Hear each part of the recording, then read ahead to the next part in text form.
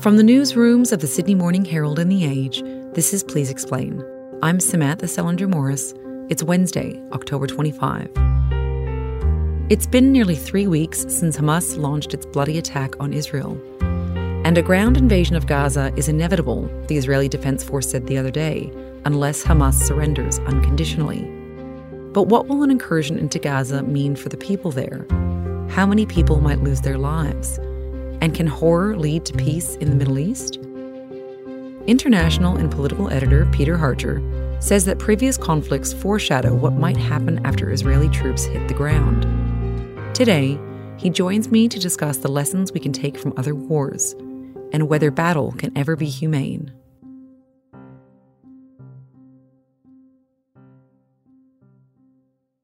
So, Peter, you've just interviewed a military expert who has witnessed horrific wartime conflict, and he's given you a unique insight into what might happen to the people in Gaza should Israel launch a ground incursion there.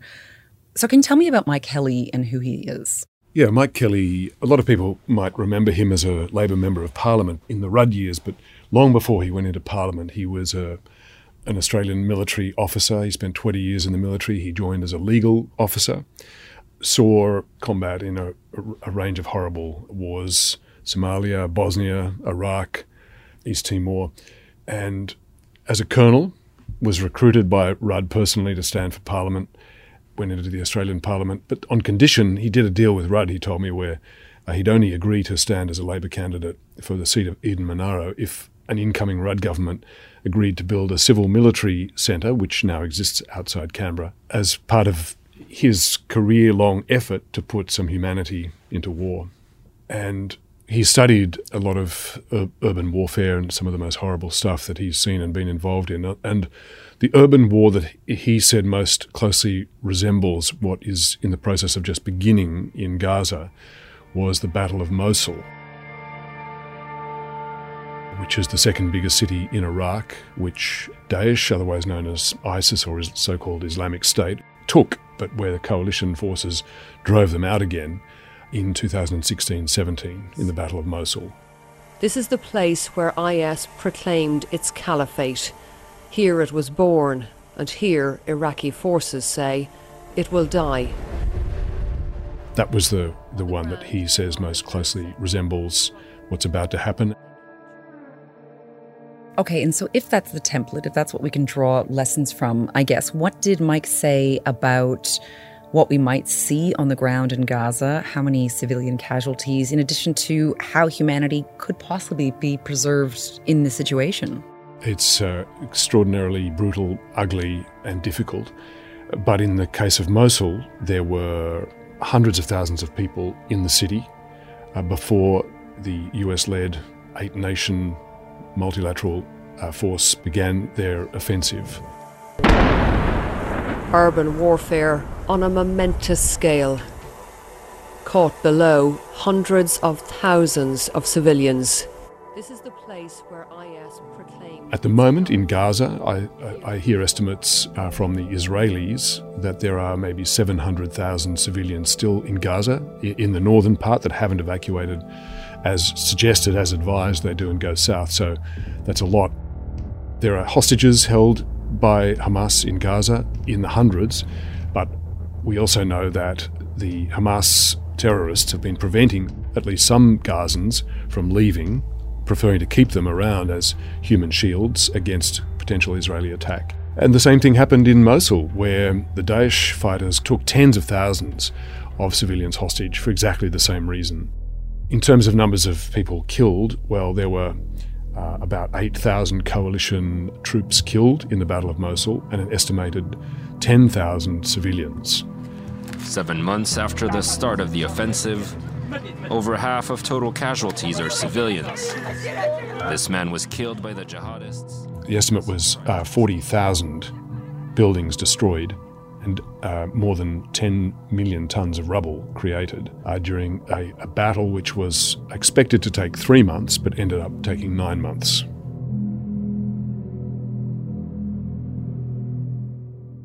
And so did Mike foresee, I guess, what might happen with this conflict, given that there's an estimated 30,000 Hamas fighters, and with ISIS there was only an estimated 6,000 to 12,000. Did he sort of make any, I guess, predictions based on that? Well, in Mike Kelly's view, he said if the Israelis fight in the same way that the multilateral force fought in Mosul, then you'd expect around the same level of casualties, around 10,000 civilians killed, and presumably the same sort of numbers of Israelis as the 8,000 dead troops on the coalition side in the Battle of Mosul. He cautions that nobody should accept, though, the Hamas body count, the Hamas casualty count, which Hamas is claiming that already some 4,000 to 5,000 people in Gaza have died. I mean, this is an outfit that seems to think it's okay to butcher babies and attack civilians in their beds. Would you take their word for anything? And Mike Kelly's point is that a lot of people are skeptical when the US produces intelligence or intelligence estimates.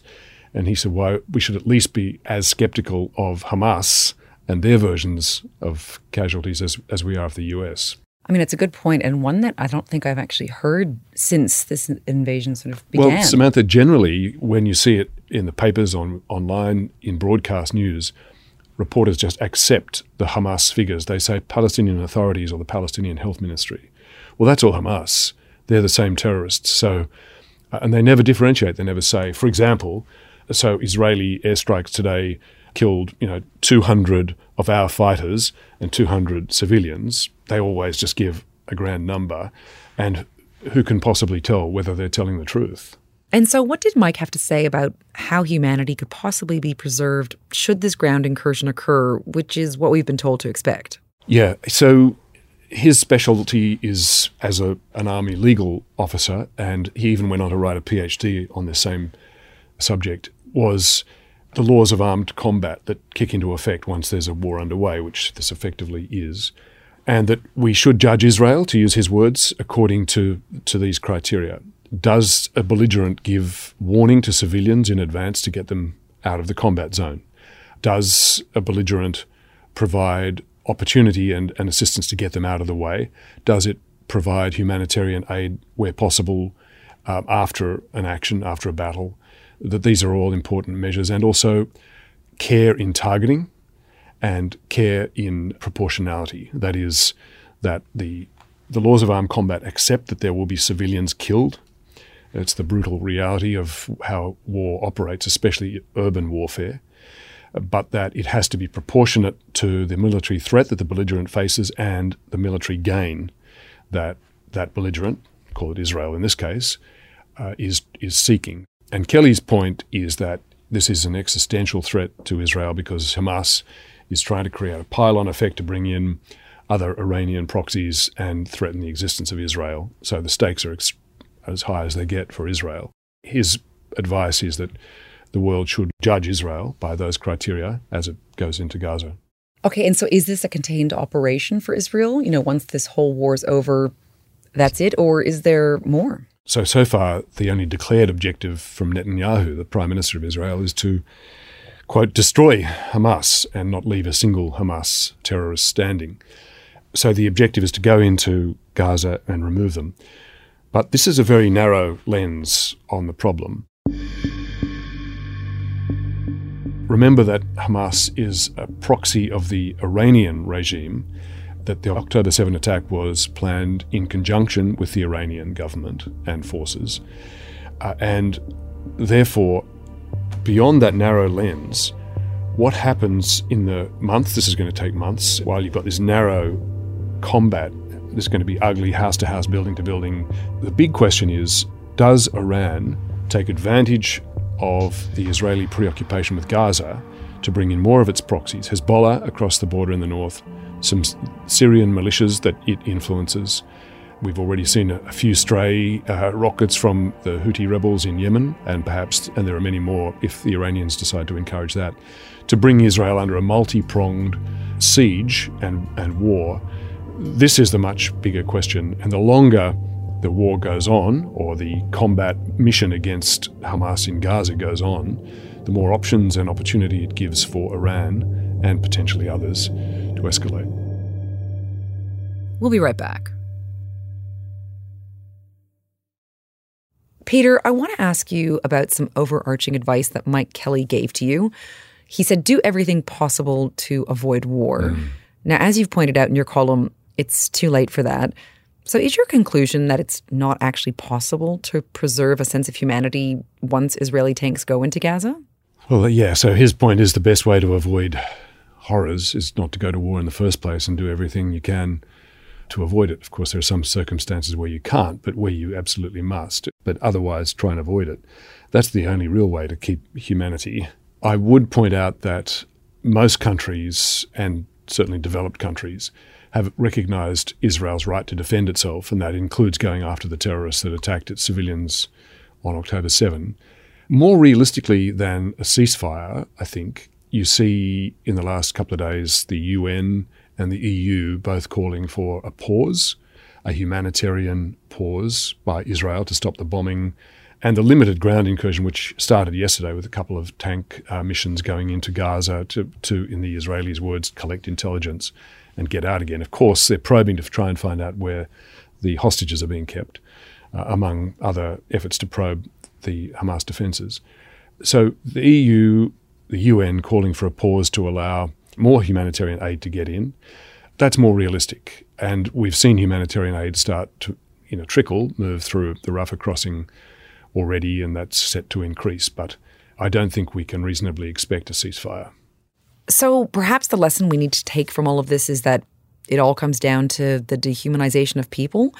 You've quoted Mike Kelly as saying that the atrocities that Hamas has committed have resulted from a generation of people in Gaza being taught to dehumanize Israelis.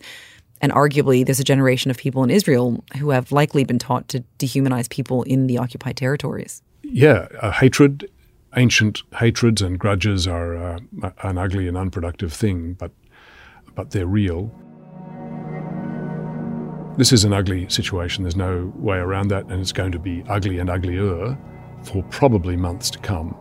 But if there is any hope in this, it's that once this is done and once Hamas, it's not going to be eliminated entirely. It's got political officers and sympathisers who aren't in Gaza.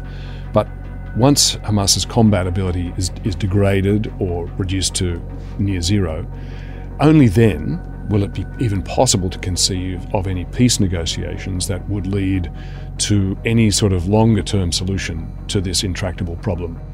So the horror is a precondition for the peace, and that's about as good as you can get, really. Well, thank you, Peter, for your time. Thank you, Samantha.